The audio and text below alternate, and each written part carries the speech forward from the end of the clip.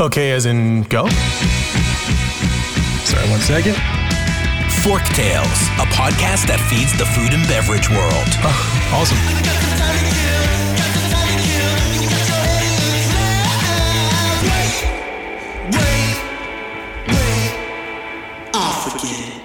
Fork Tales is brought to you by Vigor, a branding and marketing agency for passion-driven, innovative restaurant, beverage, and hospitality brands. Learn more at vigorbranding.com. If you love what we're serving up, please give Fork Tales a 5-star review on your podcast service of choice. Think of it as a tip for good service.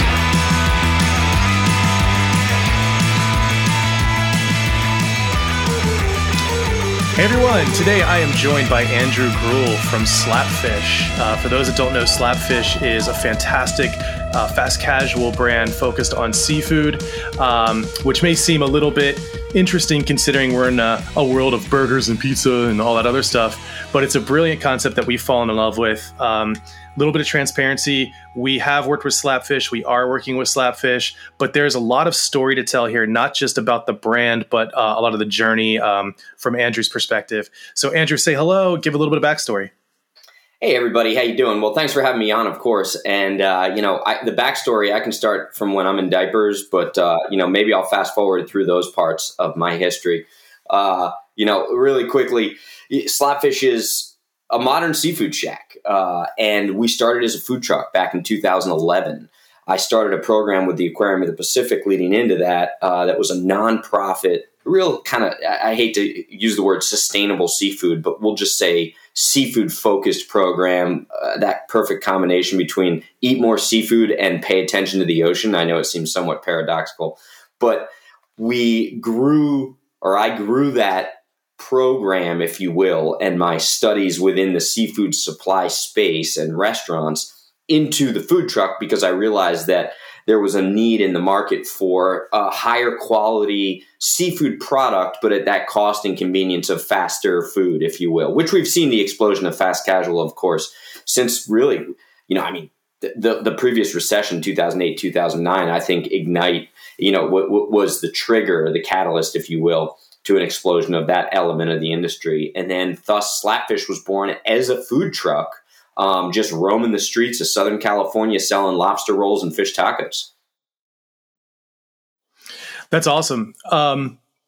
Now, I think when people are outside looking in, they see a brand that has realized a certain level of success, and it's really easy to fall into this maybe rose-colored lenses of perfection. It's a linear path of just upward momentum and success, and why don't I have that? And I think that's exacerbated by our uber social media connected world where everyone's just showing off their highlight reels.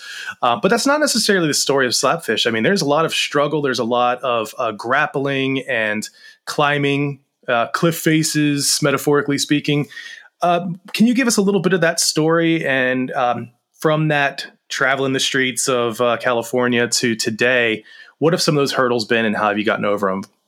Yeah, and I set a high standard when I opened Slapfish because my bar, if you will, was to actually scale. That's why I started it as a food truck originally, was because I wanted to galvanize our position as just this approachable, affordable, very non-elite seafood brand. Because what I realized early on was that when it comes to seafood, you've got either white tablecloth, fancy fine dining, uber expensive seafood, or on the other end of the spectrum, you've got greasy fried things. And I don't want to call any brands out, but we all know that there was nothing in that sweet spot. So it started as a food truck, which was kind of hip and hot. But the goal, especially understanding the economics of seafood being a higher priced protein in this market and recognizing, hey, there's no player in this space, which either means one of two things. Either A, people tried and couldn't make it, right? Or B, there isn't that much demand in this space. Or C, which is the crazy man's viewpoint, which was mine, was no, the demand is there. Nobody's done it right. And that's a pretty high bar to set and try and jump over as a young entrepreneur. So I went into this thinking we're going to scale this out, and that's the ways in which we're going to be able to serve this high-quality seafood at the cost and convenience of faster food. We also had some vertical integration, so we were trying to buy direct from the source when it came to seafood to also establish that economic advantage. But in scaling, you've got two options. You either gain investment and you grow company stores, or you establish a standard and you grow a franchise model. Well, in 2011, 2012, trying to raise capital for a restaurant coming off of a recession was virtually impossible, but I knew I needed to scale. So after a year of running the food trucks and then ultimately raising a couple dollars from friends and family and taking over a 7th generation bagel shop to open our first brick and mortar, I said, well, if I can't gain any more investment, I'm going to grow via franchising. Now, as a young chef, the word franchising is effectively a curse word, and it implies dilution of quality, dilution of brand equity, etc. But I figured I'm going to do this the right way, and I'm going to get it done so that I can grow to 10, 15, 20 locations, and then perhaps buy them all back. So I immediately put that massive barrier of franchising in front of myself, and then tried to navigate through that gauntlet of how do we franchise and how do we grow properly. And yes, that came with lawsuits. It came from 2012 to 2020. I was living in a perpetual state of assuming bankruptcy at each turn. We'll get back to the show in just 1 minute. But first, to say the restaurant industry is tough would be a gross understatement. It takes a certain kind of leader to create and scale successful restaurant brands. The kind of leader willing to grab the bull by the horns. But what does that look like? That's exactly what I cover in my new book, The Bull-Hearted Brand, Building Bullish Restaurant Brands That Charge Ahead of the Herd. In The Bull-Hearted Brand, I deliver profound, inspirational truisms through the lens of multicultural fables, folklore, and real-life stories where bulls play a heroic role. I couple these stories with first-hand experiences of good, bad, and ugly branding and marketing to deliver applicable, strategic thinking and knowledge. I'm kickstarting the book's publication to cover the costs of production and launch. On the Kickstarter page, you can pledge at different levels and receive Bull-Hearted gear, from super awesome Raglan t-shirts to limited edition hand-signed and numbered lithograph prints of the collage illustrations inspired by those bull stories. Please visit the Kickstarter page and support the project via a pledge, a social media share, or both. Now, back to the show. Wow, that's intense. I mean, when people come to us and they start talking about franchising, I always cringe a bit. Not because it's a swear word or the quality, but for the reasons that you said. And also, managing franchisees can be very, very difficult because they are essentially business owners. They are putting in their own money, and with that comes a certain amount of feeling like you have control and a say in how things are done. Have you experienced that? Actually, I know you have. So what experiences have you had where you've had to, I hate to use the word police, but really police franchisees into sticking to the standard? Yeah, and young people probably think, well, why would you franchise it after only having 1 or 2 locations? Well, there's 2 stages at which franchisees are very attractive or franchisors are attractive to franchisees. The first stage is when you've only got 1 or 2 locations, because what I realize is the larger high net worth franchisees look at that as an opportunity to take the brand and control the brand, as you just said, right?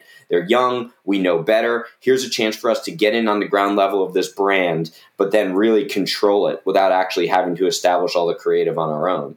Well, that's what happened. A lot of franchisees came in wanting to do these big deals with us because they were under the impression that it was going to be the tail wagging the dog, if you will, right? And then the second point at which you can be incredibly attractive as a franchisor or a franchise concept is, of course, when you've gone 100 plus locations, established all of your operating procedures, protocols, and a strong economic calculus. So we were on the former side of this, and it immediately became, I went from being a restaurateur, a creative, a chef, to effectively a babysitter for people with a lot of money. Right. Yep. And it's tough. You know, how do you tell grown people that they're doing something wrong? And more so, it's I guess it's actually easy to to kind of yell and wave your hands and say you're doing something wrong, stop it. But I think we all know that that's not how you get ahead. I mean, you're a parent. You realize that you can only yell so much. But if you really want to change behaviors, you have to show a path. And then, of course, at the very worst case scenario, you just need to take the toy away. And I've known a bunch of brands that have debranded concepts or debranded franchisees and simply just said, hey, this isn't working. Have you encountered that yet? And what was that process like? Yeah, getting into disputes with franchisees is not as simple as following the four walls of your franchise agreement, if you will. The one thing I learned in the franchising world is that the franchise agreement, while it sets a certain framework and guidelines, it's not worth much, right? Our legal system nowadays can hang on the interpretation, the iteration of every single word in every legal document. And in so much as it's a standard form document, the franchise agreement, it can be interpreted so many different ways in so many different states. So when you do get into franchising, just assume that it's a marriage. I mean, and your franchise agreement is a prenup, and it's not going to get broken. And if you do get to that point of a dispute, it is in your best interest to try and resolve the dispute without attorneys, because that bill racks up very, very quickly. And the minute you pull that trigger, open that Pandora's box, whatever cliche you want to use, you're not putting the rabbit back in the hat. And yes, we did run it. We have had certain disputes with franchisees, and they are cumbersome and they will bring you down, especially being a young brand. So while the idea of franchising seemed like the right path in order to grow and scale what for us was a good-willed concept, right? Get people to eat more seafood, but the right types of seafood. Shroud our concept with this idea of marine stewardship. Build a good employee-focused brand where we pay people a significant amount of money above minimum wage. Act as a North Star for the industry, an industry that's been full of toxic work environments. And, we all know the social elements and have seen how they've been highlighted over the past couple of years. But if you're bringing on partners who don't necessarily believe in the same things you believe in, you have an incongruent brand, and you have to anticipate that there's going to be major and massive struggles. And we ran into that. Franchisee disputes, I don't want to go into detail, legal disputes, most of which forced us into taking on high interest debt, highway robbery type debt, which then only perpetuates your anxiety and your losses as a business. All the while, you may be doing well, and you talk about social media and how great it is and the highlight reels. On the outside, you see this amazing brand with a massive following and great food, drool-worthy food, huge lines. But behind the scenes, especially in the franchise world, it's not always what it appears. Yeah, and I think one of the areas where I think a lot of franchisors get into trouble, or not get into trouble, but where friction starts to happen, is when franchisees start to optimize their supply chain. They look for the cheaper option. And for Slapfish, the sourcing of the main product, the seafood, it's foundational. It's like the number one thing that makes Slapfish unique, and truly being sustainable and uplifting or living and uplifting that marine stewardship, like you just said. For you, I know sustainable is kind of like a love and hate word, because there is a meaning that exists, but it's been bastardized quite a bit. Do you really feel like sustainability is a differentiator anymore? And how is Slapfish truly sustainable? And what are the nuances of that term, in your opinion? Yeah, great question. Look, sustainability is dead. I've said that many times. It's been dead for a decade. The word itself just got walked around and trampled on, and it means absolutely nothing to anybody except the general idea that sustainability equals eco-friendly, but not even high quality. So in the very beginning, we tried to connect sustainability to high quality, because everybody was like, well, what the hell is sustainable seafood anyway? And why should I care? And then you start to tell this story about the oceans and buying the right types of seafood and biomasses and making sure that things aren't being overfished, or the fishing method starts to harm the surrounding ecosystem, and the beauty and the power of the ocean being really what grounds everything in all forms of life. And people are just like, what the hell? Give me my fish and chips. So the word itself has forced people away from the movement, because the word has become a bullet, and people use it as they arm themselves with debate-worthy, eco-driven cliches and platitudes. Now on the business side, once corporate America takes all this stuff and kind of washes it over with their corporate overtones, it's done. It's gone. So we've tried to actually get away from that idea of sustainable seafood, but yet it's very difficult not to come back to it. I think that's where the brand piece is so important, is how do you, and what we've been challenged with is how do we get across to our consumers that you're getting the best, highest quality seafood, and it's seafood that's going to support a marine ecosystem, but without using all the jargon and the cliches that make people roll their eyes. Yeah, I don't know if you remember this, but we were meeting face to face in your Huntington Beach location, having a good chat, and I believe there was a rep from a large food and produce provider who shall go unnamed, and I remember you stopped our conversation in mid chat because you overheard this person talking about the sustainability of their fish and their seafood, and he said, "How the hell can it be sustainable when you're spraying it with ammonia? How can it be good for you when you're, flash freezing it, which is essentially chemicals?" And I found that to be quite funny because you are quite passionate about that marine stewardship and sustainability in the truest meaning of the word. But that isn't just with oceanic life. I remember talking with you about freshwater fish and seafood as well. Could you unpack that a little bit, like the misinformation about farming, farmed salmon versus wild salmon? I thought that was a very interesting discussion. Yeah, aquaculture is huge, right? Over 60% of the seafood that we consume worldwide is farmed. And yet now if you went on the street and did the whole man on the street thing and asked people, is farm fish good or bad? Unequivocally, people are going to say, oh, it's bad, right? Because there's been massive campaigns.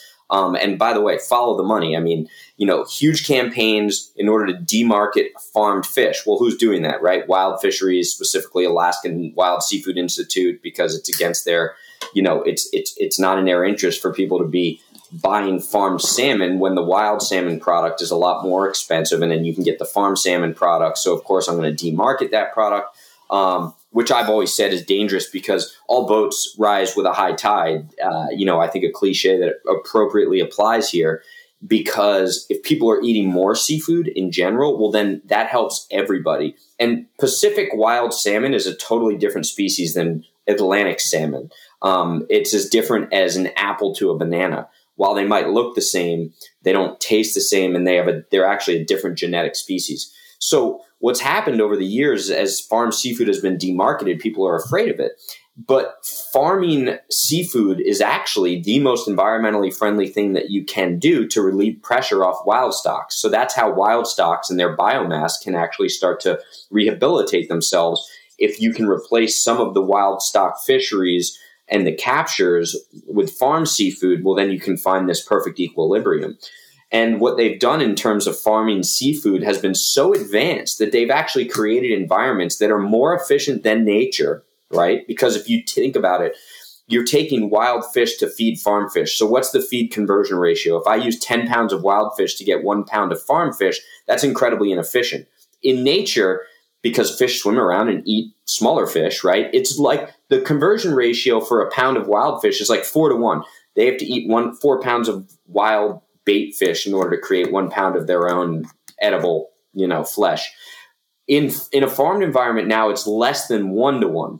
It's like 0.75, 0.6-to-1. It's incredibly efficient, 400 times more efficient than in nature. So if you think about it, this is great for us. But the mentality is, no, farmed is bad. So the irony here, to kind of go full circle, is that if you ask people, do you eat farmed seafood? They'll say, no, never. Right? But because of that, we don't have a national framework for farming seafood. Instead, we import all of our seafood, the majority of which is farmed. So we won't farm it here in the United States because we think it's a bad thing, but instead we'll import chemically laden farmed seafood from China and Indonesia and Thailand and wherever, and eat the chemically ridden farmed seafood that was internationally imported here in the States versus having our own framework and infrastructure set up to do it properly. So it's a very interesting way in which American intellectualism actually is inefficient, and we get in our own overthinking kills our own health to the degree that we just end up eating a worse product. And that's kind of a message that we've been trying to, engage in getting that message out there, if you will, while people are also going like this and saying, just give me my fish and chips. Right. Yeah. Because at the end of the day, they just want to eat. But it's an interesting problem because I also, with the oceanic life, there's also the issue of plastics and how much plastics is ending up inside of the fish. And invariably, that's going to start to be a part of DNA. It just has to be with like the consumption on and on and on. Now, of course, that, evolution takes a while, but it can't be healthy. And so farmed, I imagine, would protect some of that or reduce some of that. But we have bad actors out there, like you mentioned, and not just in the fishing world, but, we don't have to unpack China, but even seeing like the shrimp that comes from China, it is notably smaller, like extremely small compared to the fish that is from our own shores and either fished out in the ocean or in hatcheries or farms, which are bigger, plumper, and they taste better. And you can just taste the difference when you're doing like an A/B comparison from my experience. So sustainability is riddled, I think, with all this misinformation. But we also have a sustainability issue. I'm gonna totally violently switch gears. We have a sustainability issue with our labor force right now. And while I think there's a lot of arguments as to why that's happening, I don't know if we need to go into there as far as like the effects of the pandemic and unemployment going on for longer, arguably than some people would say is healthy. But I have some thoughts about how like the view of the restaurant industry, how it's viewed by young people, people in their late teens and early 20s that are entering the workforce. And there's sort of like this sneering of, I don't want to work in a restaurant, or there's not a future there.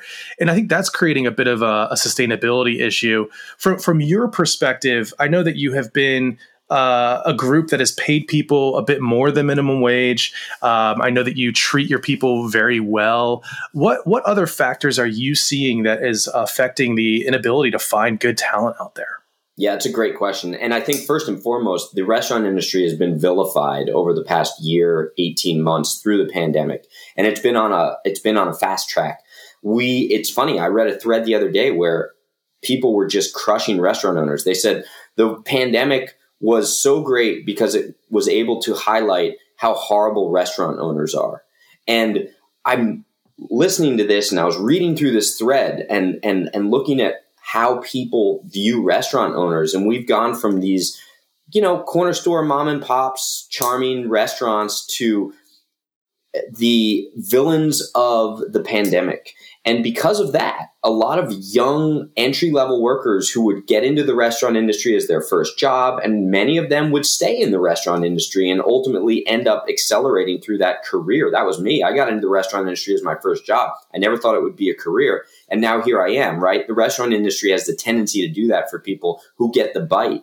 And I think those people are staying away. I think people are staying away from the restaurant industry as well because collectively Americans have lost their damn minds. And, this pandemic has created so many divisions with people, and throw politics on top of that and how everything has become political. I joke about the absence of sports has driven people towards sport-like tribal politics. You put a name behind a jersey and that's your guy. And now it's become our politicians, our political parties, because people didn't have any sports to root for. So the guy who was playing fantasy football his whole life is now suddenly playing fantasy politics on Twitter or Facebook or who knows what.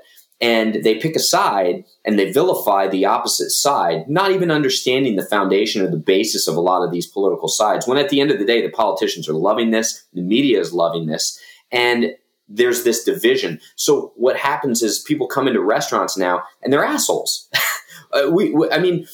People don't tip. They get in arguments about masks. They're getting in arguments about vaccines in the restaurant. And you're asking these 17, 18, 19-year-old entry-level team members to act as bouncers, police, mask police, vaccine police. And they're like, I don't want to deal with any of this. I don't want to deal with this vitriol. I'm out. I'm going to go get a job where I can work remotely, maybe write some articles, do what needs to get done, work at home 4 days of the week, make X amount of dollars. So it's been a real interesting conversation where restaurants have been ground zero for this. And I think I think the media is painting it with certain brushes that don't necessarily paint the truth. So it's been incumbent upon restaurant owners to kind of speak out. But the scary thing nowadays is when you speak out, you risk being canceled, which I think is a popular term from the past year. Mm-hmm.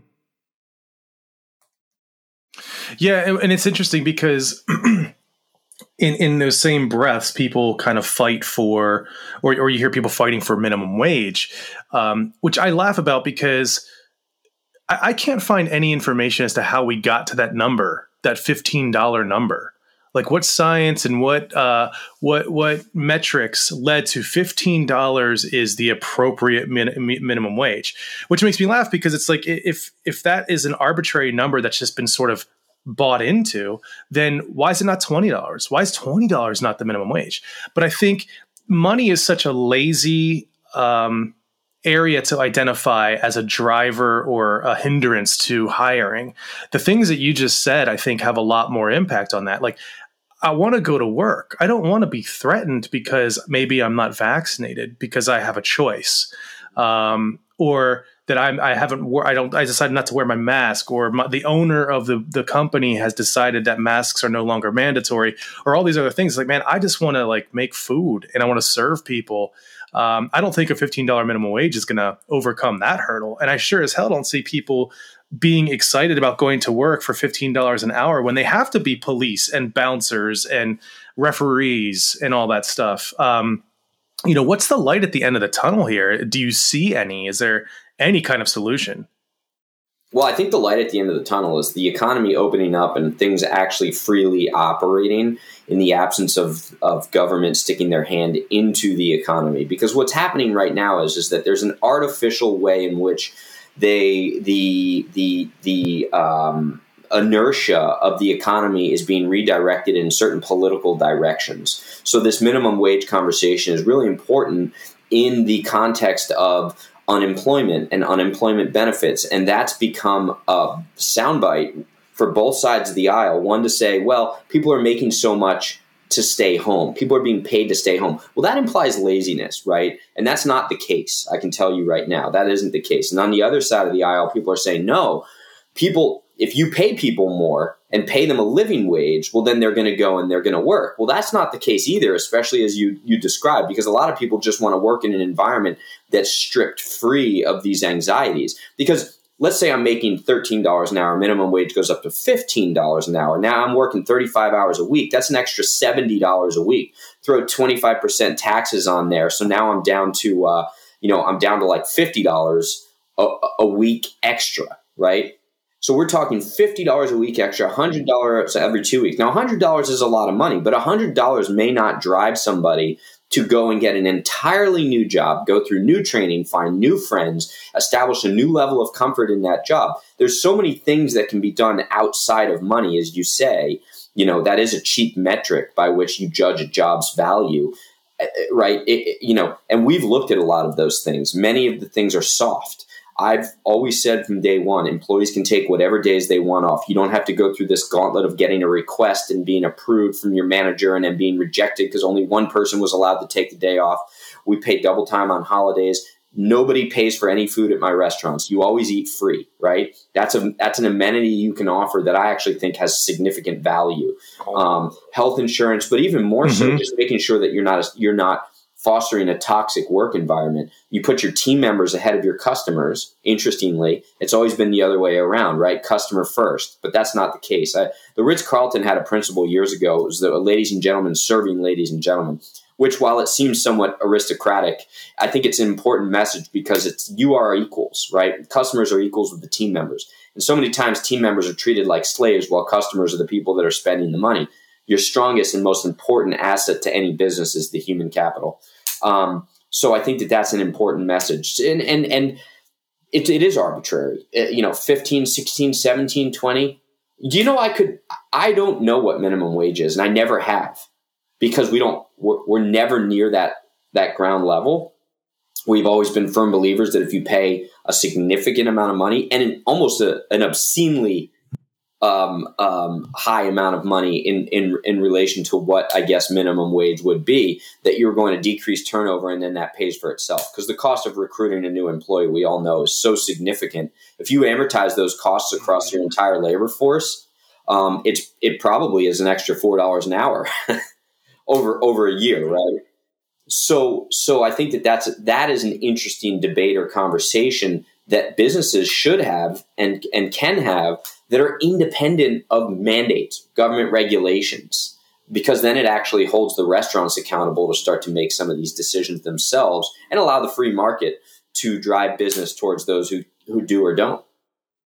Yeah, and so that this whole thing is compounded in complexity when you get into the franchise model, right? Yeah. Because there's this back and forth, swinging pendulum of the franchisor is essentially responsible for the employees of franchisees, and then it's not.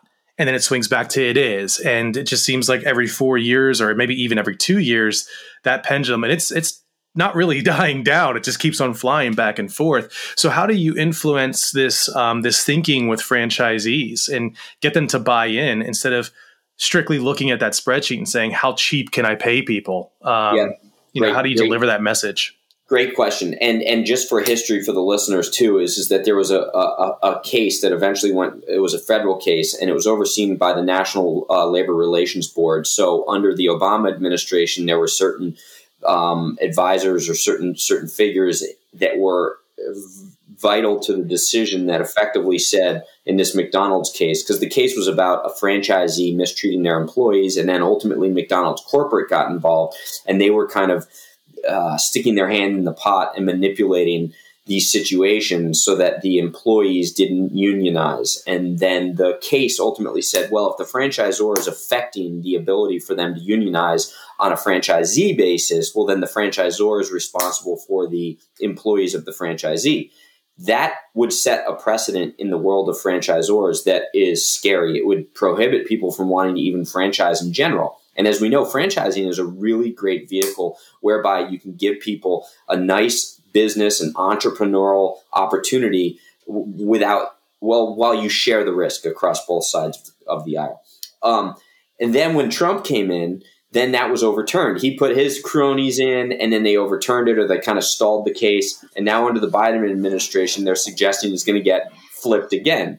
So you're right. We don't know who's in charge, who's going to be open to this. We now, just understanding the politics of it, I've told all of my team members, assume we are responsible, right? Just assume the worst. So how does that affect franchisees? Well, all they care about is the bottom line. We're taking a percentage of their sales in order to provide them all these assets, the licensing, et cetera. And they're saying, well, then because you're taking these royalties, I'm not going to pay my employees as much as you pay your employees because I've got less margin compression. And then they end up paying their employees less. They treat their employees like crap. And then it's a full circle. The franchisor ends up feeling the heat. And then it tarnishes the brand from the employee perspective on a franchisor's basis. I was just talking with a reporter from the Washington Post about this yesterday. And I said, look, everything I'm telling you applies to my company stores. And I cannot speak on behalf of my franchisees because, frankly, it is a debate I get into all the time with the franchisees about paying their employees too little. And then they say, well, you want us to pay them more, then stop charging me royalties, right? It's this kind of circular firing squad. So I think that at the end of the day, the answer, which is, of course, a lot more qualitative than it is quantitative, is really trying to get partners within a business, whether it's investors, whether it's licensed stores or franchisees, to buy into this idea that when you pay more, you get a better product, higher sales solves everything, et cetera. Yeah, it's interesting how many people who aren't necessarily in the industry, they don't really understand. They know the word franchise, but they don't really put it together. So a case or an example of this was during the pandemic. I was speaking to someone and they're saying, we're doing everything we can to support the local restaurants, blah, blah, blah, blah, like screw the big guys. And I'm like, wait. I was like, that McDonald's down the street, that's not owned by McDonald's. Yeah. Like that's Jerry and Kim, in your neighborhood. They own it. They're operating it. So like, don't discount them. Yep. Because yes, we want to see the independent restaurants thrive, but those are independent restaurants in their own right because they are owner operated a lot of times. Or, maybe they have. Go ahead. Yeah. No, I was going to say, and if anything, it's tougher for them because they're up against not just the effects of the economy, but they're up against a franchisor who, in McDonald's case, is holding them to such high standards that they're probably hurting even more than some of the independent restaurants who have the flexibility to make quick decisions and quick changes. Yeah, 100%. And I think what's also interesting about that is, like, again, with McDonald's or a Burger King or a Wendy's, I mean, you only have a small mile radius around your location before you hit another location. So it's like you're almost, you're advertising a lot of times or marketing against another Wendy's or McDonald's. And that's really tough because, these people are operating, and yes, they get the juice of these national, beautiful campaigns by McDonald's and all the technology and innovation that's coming out of that organization, but it's not without its issues. And people don't quite realize that unless you're really in this industry. And that's tough. But I'm gonna take another violent shift here as we kind of land this plane a little bit. What is your favorite item on the Slapfish menu? If I'm eating healthy, it's the Power Bowl, right? So we've got shrimp and we've got salmon on there, almonds, pumpkin seeds, brown rice, avocado, all the things that are power foods, right? That are incredibly filling, rich, delicious, high protein, and healthy. But if I'm indulging, maybe I had a couple too many pops last night and I say I'm not counting calories tomorrow, or I need something to soak this up. I'm starting off with the chowder fries, which are all natural cut fries, smothered in scratch-made clam chowder, topped with double smoked bacon and our awesome sauce. And then I'm finishing it up with a Klopster grilled cheese. So double toasted grilled cheese, traditional grilled cheese, just packed with lobster and crab, thus the Klopster, and just cooked to a melting tenderness. Yeah, I think you went too fast on the chowder fries. Can you repeat that description, but slower? You add a little more. They are so good. That's right. Yeah, I'm gonna light some candles. Dim the lights and play some Barry White, and just need you to say that real slow. Yeah. So what's next for Slapfish? What's on your horizon? What's coming down the pike?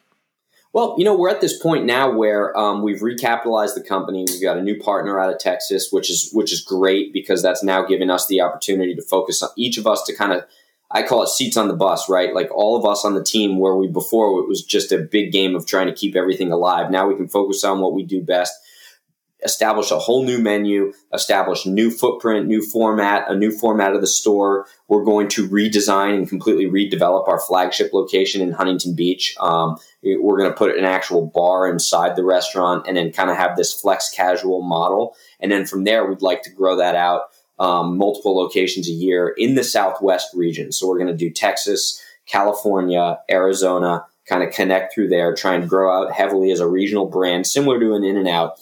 And then from there, perhaps we would start franchising again. But for right now, it's all about really focusing on the product, vertically integrating that supply chain so we can continue to stick to our foundations, right? Our core principles, really high quality seafood, great employees and team members, and just open, honest transparency and to make it matter.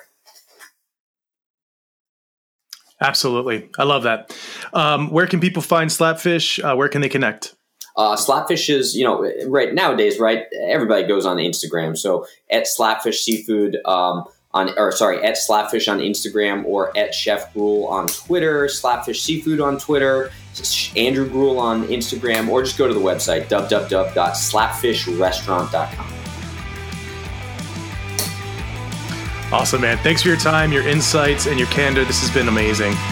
Thank you for having me. I appreciate it. It's an honor.